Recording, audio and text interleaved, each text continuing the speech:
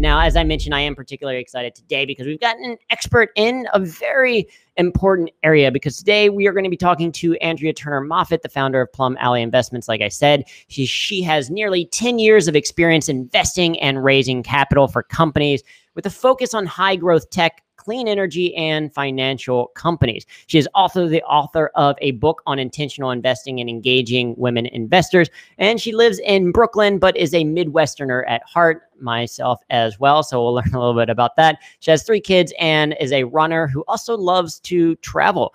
So please welcome to your eyes and ears, joining us today, Andrea Turner-Moffitt. Andrea, thanks for joining us. Thanks for having me. Delighted to be here. I'm super excited to chat with you. So first of all, I have to understand, where in the Midwest does that Midwestern sensibility come from? I am of Illinois. Whenever I'm talking to New Yorkers, I like to say I'm just from Illinois, because most people on the coasts really only know Chicago.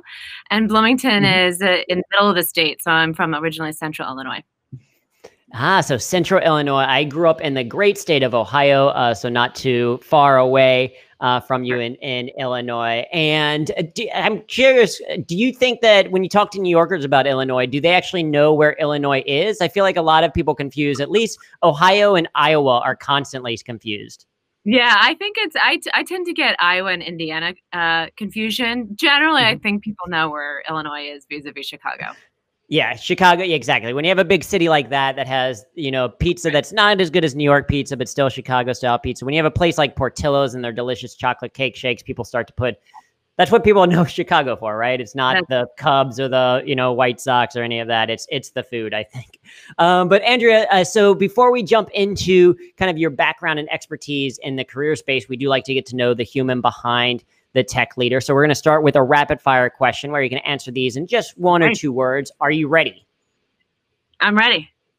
You're ready. All right, excellent. First question for you. Are you a morning person or a night owl? Morning. Okay. What time did you wake up this morning? Well, actually, this morning is not the best example, but normally I'm a 5:30 to 6 a.m. riser. Okay. And then what was this morning? What was different about, did you sleep in until 7? I actually was up way too late working on something last night. So it was more of a 6:45 wake up. Okay. Oh, okay. So 6:45 is late, because here I am. For me, noon is late. I'm more of a 9 a.m., but I could sleep until noon if I need to. I like that 6:45 is man, I've wasted the entire day. Excellent. Are you Apple or Android? Apple. Okay. The whole ecosystem, or just the iPhone, or are you like iPhone, Mac, fitness, Apple Watch, all of it? I'm on a Mac now. Yeah. I do not have an Apple Watch, actually. I have a Garmin. Okay. But phone, iPad, and computer. Okay. I like true runner, though, going with the Garmin, I think, as opposed to the Apple Watch. Are you an introvert or an extrovert? Extrovert. Okay. How are you feeling then, pandemic wise, being locked in and away from people a little bit more? I think that's sometimes challenging. People forget, introverts were like, hey, welcome to our world. Extroverts are probably like, I need people. How are you feeling? Total fatigue. I am, look, very blessed, been healthy, family's been healthy, but feeling very cooped up. It's definitely feeling like the middle of winter, and I live in Brooklyn, but I'm actually calling in from our office, which is in Manhattan on 23rd Street in the Flatiron. So it's nice to change it up and get out of the house, even though I'm not really seeing many people. Exactly. Yeah. Sometimes just the scenery itself around you changing, I think, is important. Let's see. When you were a little kid, what did you want to grow up to become? Well, I actually wanted to grow up to become a doctor.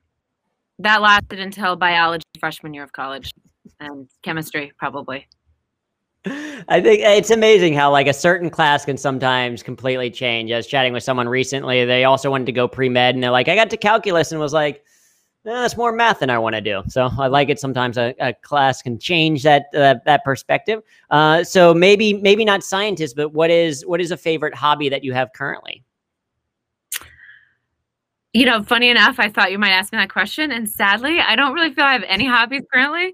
I do love to play tennis. I love to travel, and so those are probably 2 hobbies, but I'm not really doing much of them at all. And running a company and having 3 little kids, I would say hobby is the one thing that kind of falls away, even though hopefully after the pandemic, we emerge from the pandemic, I can do a little bit more. I can weave in some time for that. Certainly, yeah. You got to focus on certain priorities, running a company, and children. It's probably more important to take care of the kids than it is to like master your tennis serve right now. Maybe Right slightly now. more important right now. But yeah, they're going to get older. And you'll be able to focus a little bit more in the future. I love it. So, and maybe your answer will be a little bit different. But is there a TV series or a movie or a book you recently finished or read that resonated with you? Well, just finished watching The Unwinding with Nicole Kidman. You've seen that? I have not. I've not even heard of it. So it was a bit of a thriller. Takes place in New York City. Very interesting. Good escape from day-to-day life. So that was a really good one. Hugh Grant is in it as well. Okay. I am trying to catch up on The Crown. I also am a Crown fan. Okay, I like it. My wife is watching The Crown. I've never seen any of it other than I just hear it sometimes over in the background. But The Unwinding, may have to check that out. I like it. And finally, who is someone who you admire? Well, certainly a lot of people who probably are not famous and necessarily recognizable names, but I would say in more recognizable names, I really admire Melinda Gates and the work she's done and the voice she's led in taking a stance around women investing, women in STEM, and very much have kind of modeled the way we've built Plum Alley around giving more people an opportunity to have a chance to take their own stance at their own level of where they may play in their kind of space in the ecosystem. So she's certainly a big one. And I have to say all of the founders, women and men, who we back and invest in, I admire them incredibly, because being a founder is a very tough journey, can be very lonely. And many of them all of our founders are focused on building companies that are really trying to make a difference in the world, and are very innovative, but also incredibly challenging to kind of break through and break out. So I'd have to give a shout out to the founders as well.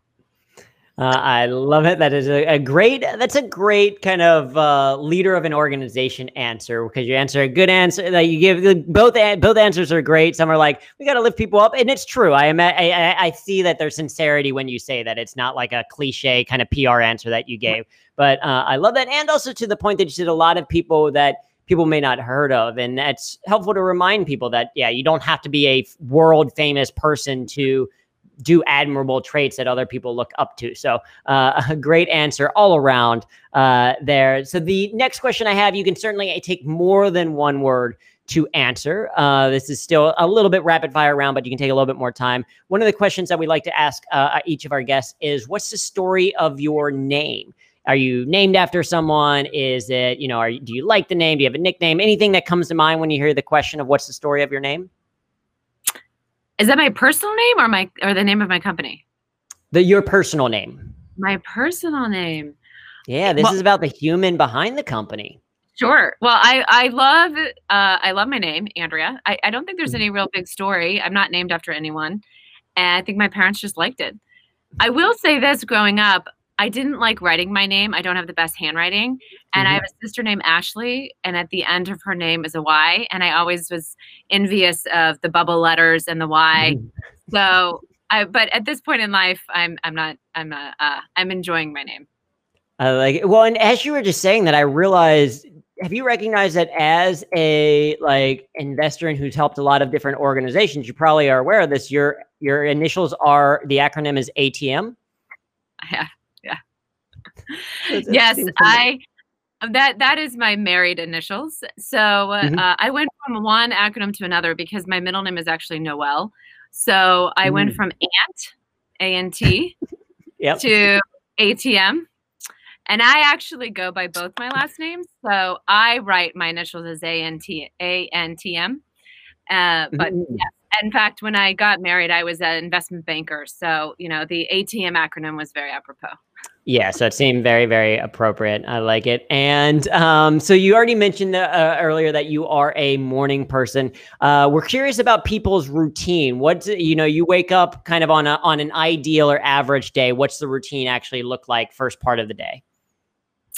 Well, morning is really my time to do more strategic thinking. And, and so I try to get up and actually meditate and have a little space to think bigger picture, especially with a busy household and then getting into work and, having a lot of competing demands on my mind share and time. I find that morning is a really good time to do more strategic thinking. So I try to do that between like 5:30 and 6:30, and then sneak in a little exercise. So a couple days a week, I'll do exercise, and I try to get at least 1 or 2 days in where there's some strategic thinking and meditation going on. But I do work in the morning because it's so quiet and no one's bothering me, and I love to get up before anyone else gets up. Yeah, that's a common refrain that I hear from people that do wake up early, is they like when no one else is kind of awake and bothering them, which makes, I guess, a lot of sense. And so I'm realizing now that as a person who wakes up a little bit later, people are waking up to avoid me in a sense. I'm part of the people they are avoiding by waking up at 5:30. But I think that mindfulness piece is very important. Like you said, it's so easy to get caught up in the day-to-day that you need a little bit of that time to think strategically. And, so certainly we're going to talk a little bit about Plum Valley coming up. But before we get into that, do you remember the first way that you made money way back in the day? Were you an early entrepreneur, or was it like, oh, nope, I got a job, in college later? No, I came out of college and went right into tech investment banking. I actually started my career right at the height of the tech bubble. So it was a fascinating time in the 2000, late 99, 2000, 2001. And being a Midwesterner and coming from a pretty modest upbringing, I was very focused and actually wrote about it in the first chapter of the book that I published, but was very focused on my own financial independence and kind of gaining hard skills early. So figuring out how to create is really establishing myself and setting myself up financially. And so while I didn't actually know what investment banking was, I knew it would be financial reporting for the first few years, and I would learn a lot, and it would be a lot of skills that I could probably use in many different ways in my future. So I joined a firm called Robertson Stephens and covered technology companies, predominantly enterprise software companies.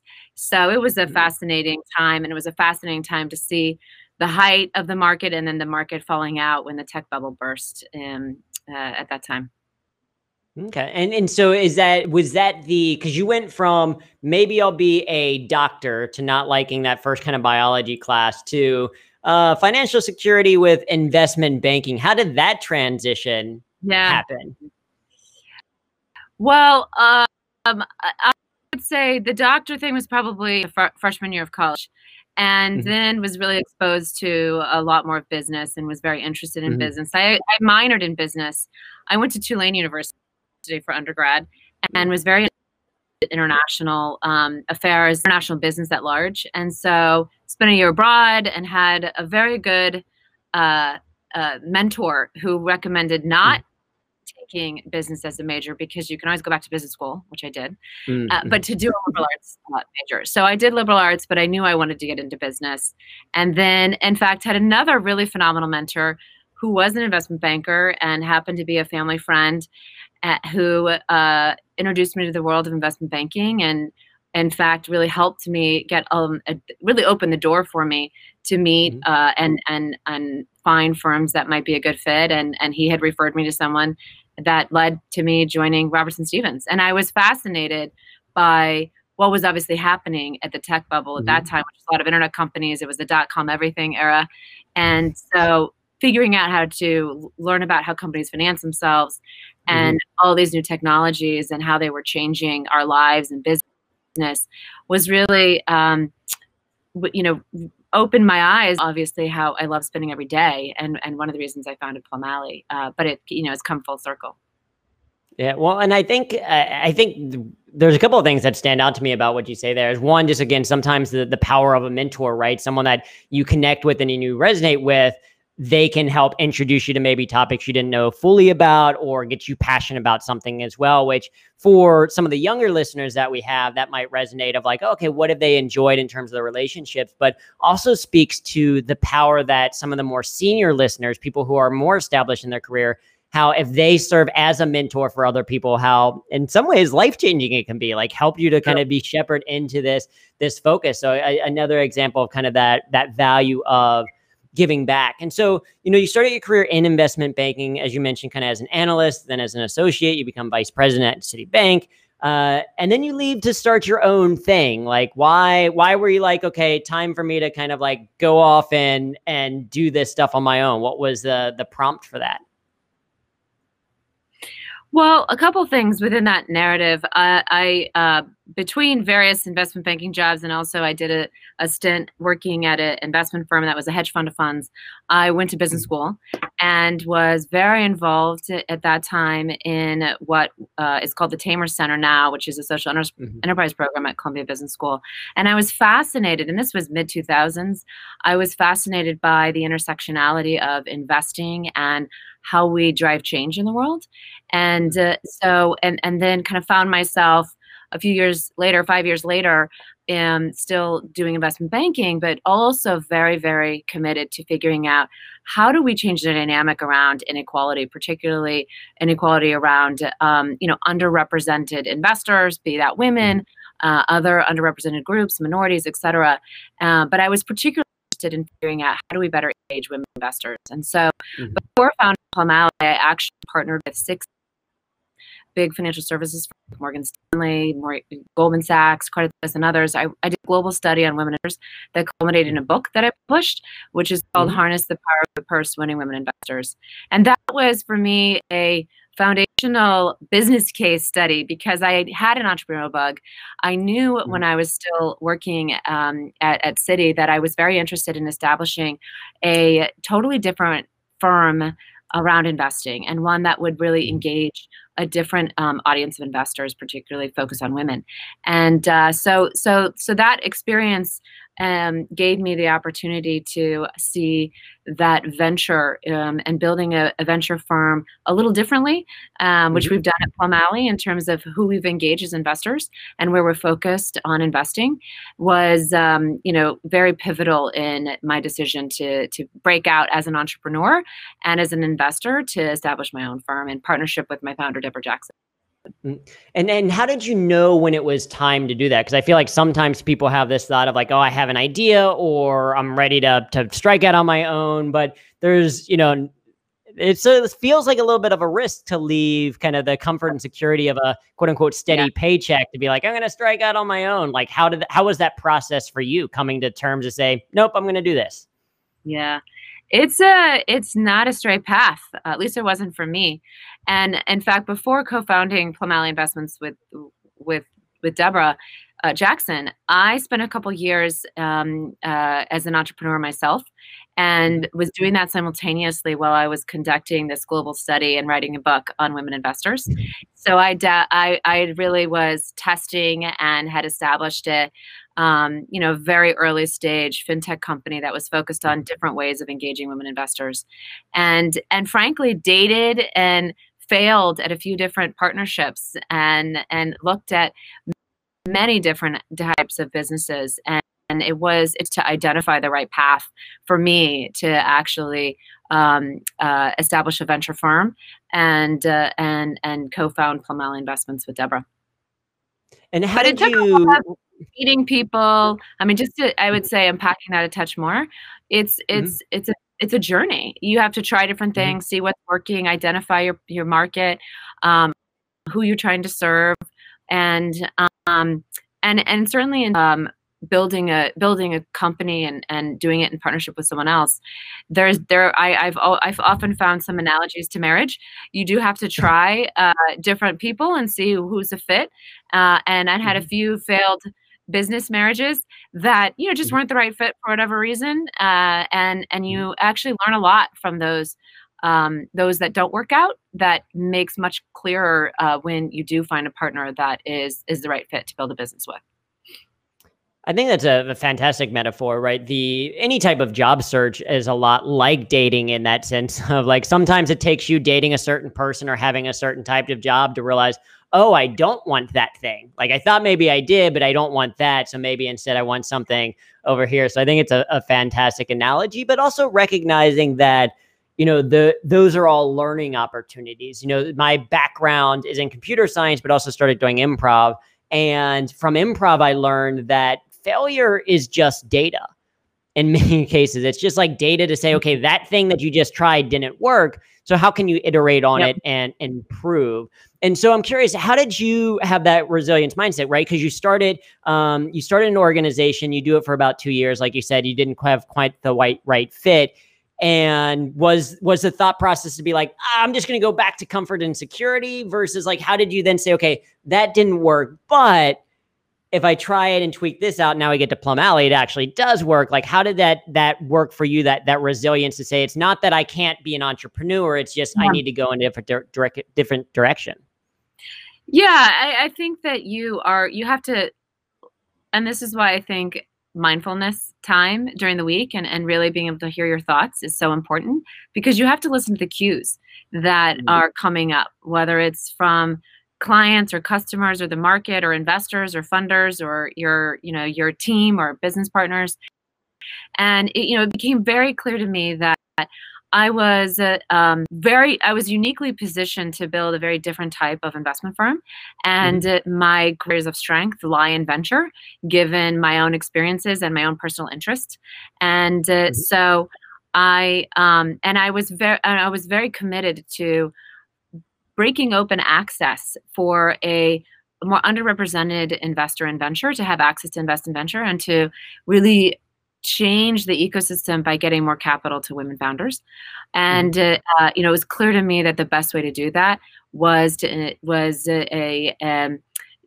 building and scaling a venture firm that had a very specific investment thesis. At Plum Alley, we're focused on investing in women founders from the STEM fields. So we lead actually with tech and healthcare, and we look to back women technologists and women scientists. But we also are very committed to engaging a much broader base of investors. So certainly women, but we have a lot of other men investors and institutions and family offices that invest with us. But we do that with a focus, where is technology and healthcare taking us, and with an intentionality. So that became clear to me, but it took many different experiences for that to crystallize, over really a couple of years, and continuing to listen to your own unique differentiated advantage and where you want to wake up every day and spend your time doing. Yeah, which I think is a great reflection of like, what do you actually want to spend that time doing? And I love just that mindset. They're like, okay, how do we get more support to some of these groups?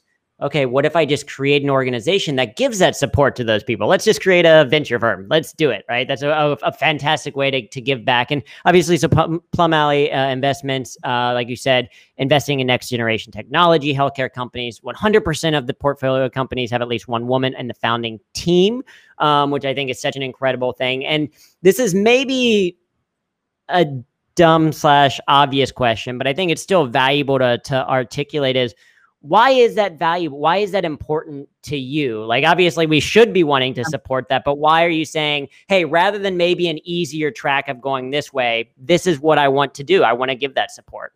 Yeah. Well, there are no dumb questions, and that's certainly a very important one. I see just incredible opportunity. Well, a couple of things. I'm sure you're familiar, but just for the audience who may or may not be familiar, when you look at the amount of capital that goes into venture, last year was to the tune of $150 billion. The majority of that capital does go to all male founded teams.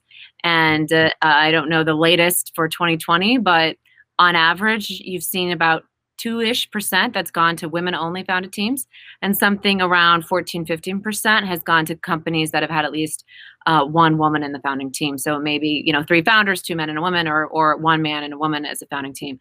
But still, there's a massive disparity of distribution, and you layer in how much innovation is happening, how fast, and the opportunity that we're seeing with incredible advancements in technology and medical breakthroughs, and how it's changing our lives and our businesses and how we operate every single day.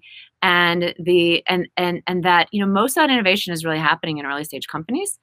And there's an opportunity to really usurp and change the complexion of the big corporates and the big companies that are public and driving much of capital markets in the course of a 10-year period of time. And so when you see the lever of change, venture is a very, very powerful space to play, because companies that can grow and scale in a pretty short period of time. I mean, it's still 10 years, but that's not very long.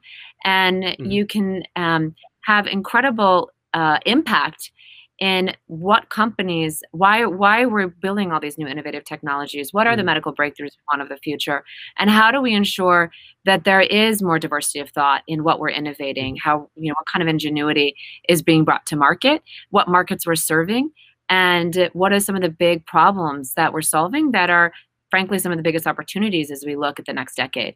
And that really, makes my heart beat fast and gets me really excited, because I see just tremendous opportunity on what's happening for change and innovation and growth and economic growth and certainly returns, but also from a evolution of equality and impact standpoint. Yeah, well, and I think, one, I can maybe see some of the writer or author in you coming out, because you have such great phrases that you shared earlier. The idea of you have to be able to hear your own thoughts, which I think is great, and then to be a lever of change, I think is just fantastic articulation. So I love the phrasing that you use, and such an important kind of recognition. My wife was sharing how, at least from her perspective, like they had this challenge, I think, on the Apple team when they're looking at the wellness app. For Apple, is like, for the longest time, the wellness app had, heart rate and all this kind of other stuff, but it had nothing to do with menstruation. It had nothing to do with what a large portion of the population has to go through and what would want to track for health. And it's because, theoretically, it might be because underrepresentation of someone actually raising their hand of saying, this is important because, I go through it, or I know people who go through it. So that representation becomes really key. And so I'm curious, I'm sure that the list is very, very long, but certainly as a, straight white male, I sit in a ton of privilege, which, I'm trying to better understand. In addition to lack of resources, what are other challenges that women investors or underrepresented founders have to go through that maybe we're not fully aware of? Yeah, I think, and I would just echo, I have the woman dimension of diversity, but I too, am mindful and conscious of my own white privilege and what that means, and other underrepresented founders, which we're also equally focused and committed to. But I think that, when you look at underrepresented founders at large, some of the biggest challenges from a founder perspective certainly is getting access to capital, but a lot of that is connected to network and relationships. And there are certainly bias. There's been bias in the system, as there is bias in every system. And I think we can all work harder to alleviate that as much as we can. I think there'll always be some bias. But I think one of the areas, and certainly something that we've been very focused on at Plum Alley, is how do we really strengthen networks and strengthen relationships? In founders, really helping more underrepresented founders getting access to capital and getting funded. But beyond the capital, I like to call it the other forms of capital, particularly the social capital, the relationships, the networks, the door opening, they are equally, if not more important. And you've seen some of these stories and the big successes at companies that have gone public or gotten acquired. They've certainly had the funding, but they've also had the championing and door opening. And so one of the unique aspects of Plum Alley, we're actually closing now a venture fund, but to date we've invested $32 million in 23 companies, and all of that has been invested through pooled syndicates and is underpinned by hundreds of investors, many of whom are women who are operators or executives or public company board members across industries. Men too, but it's about 75% women and about 25% men. And so the power of that network is tremendous. And a lot of that network is outside of Silicon Valley. So we have certainly some investors who are based there, but others outside that enable us to open doors and value to those founders in a very meaningful way beyond just writing a check, which is clearly important, but it's more than that. And so I think that is one of the biggest areas where, for founders, the ability to have those resources, those networks and relationships, in addition to having a more straight path to finding the right partners to capitalize their business. Well, I think that's a great service to be able to provide is those, as you mentioned, the other forms of capital, right? It's not just the monetary investment, but like you said, that the network or the support or the like, hey, we can help to scale that or escalate it, or we can help. Have you thought about this, or this worked in the past or didn't, or like those types of relationships just can help to accelerate so much. And so, clearly this is something that you're passionate about. As you mentioned, you are the author of the book, Harness the Power of the Purse, Winning Women Investors.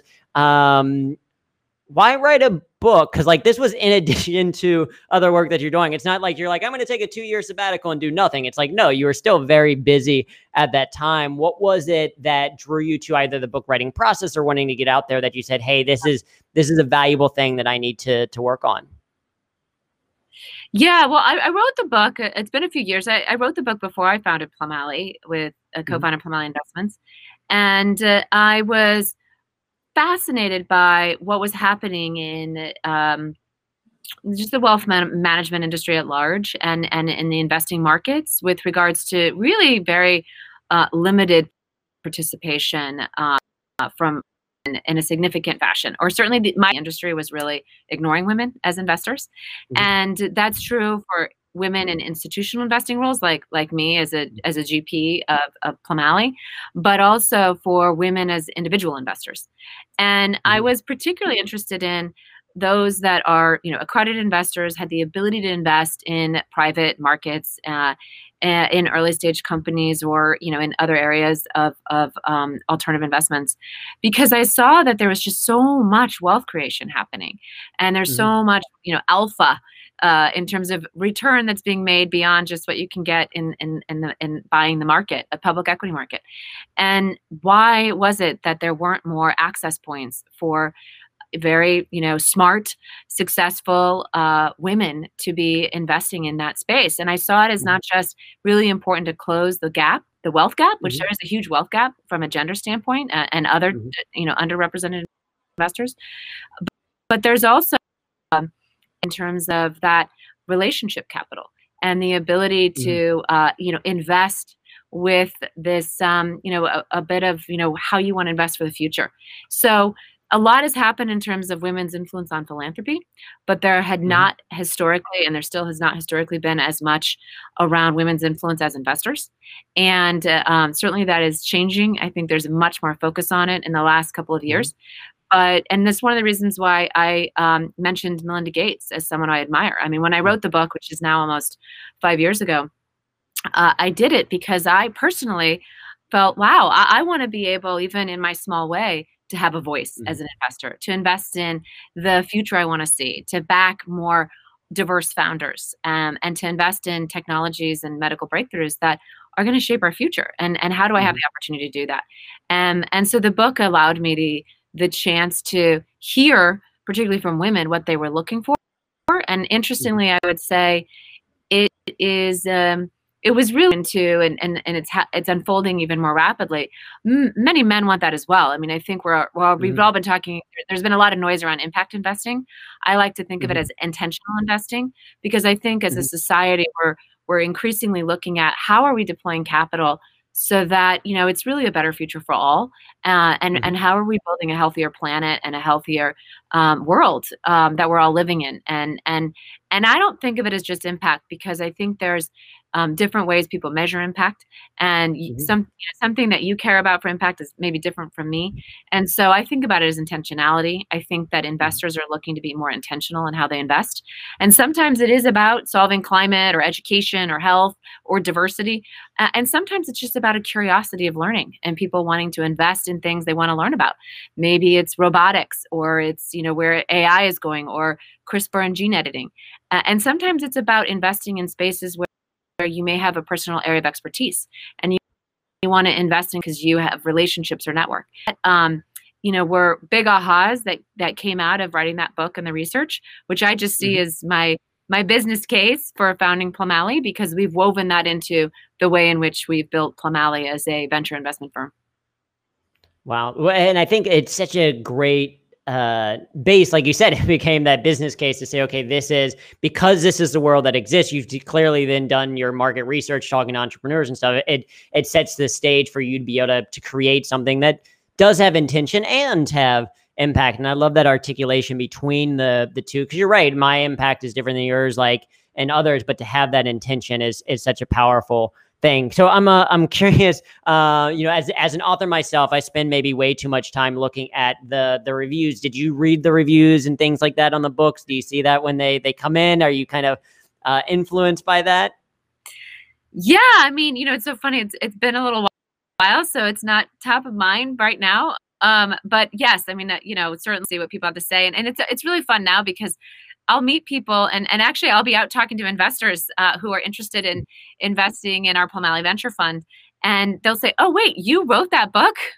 And they won't even have put it together. So that's really fun because you get to hear. Or I in fact, there's a really phenomenal story of a woman who saw me speak and had read the book and was so motivated and by the message that she convinced an organization that she's part of to really make a really big investment to back diverse founders and more diverse GPs in the venture world. So that is incredibly rewarding. So maybe less about the reviews and more about beginning to see the fruits of that labor, really blossom, and the various ways in which I think that I might have been a little early to pushing that conversation, but I'm seeing, not just us as a firm really grow and expand, but many others out there, and so much. We need to back certainly more diverse founders in early stage companies, but we also really need to back more diverse investors across all asset classes. And I'm proud to see so much action happening on that front. Yeah, well, and I think it's a great testament to the book. Looking at some of the reviews on it, there's a lot that say, it's a must read for all financial advisors. It's a call for action. And again, this was, like you said, 2015. So this was still early as part of that stage. So for people who are interested, definitely check out the book, Harness the Power of the Purse. As we start to wrap up, Andrea, if people are interested in learning a little bit more, either about Plum Alley or about some of the work that you're doing, clearly a thought leader in this space with speaking and writing as well, where can they either connect or learn a little bit more? Lots of information on Plum Alley on our website, plumalley.co. And really highlights certainly our investment thesis, which, as you mentioned, is focused on investing in technology and healthcare specifically, but companies who have at least one woman founder from the STEM fields. And really exciting because we see so much interesting stuff happening, whether it's in alternative protein or in CRISPR and gene editing and diagnostics. Many of our companies have relevant solutions to kind of the world post-COVID.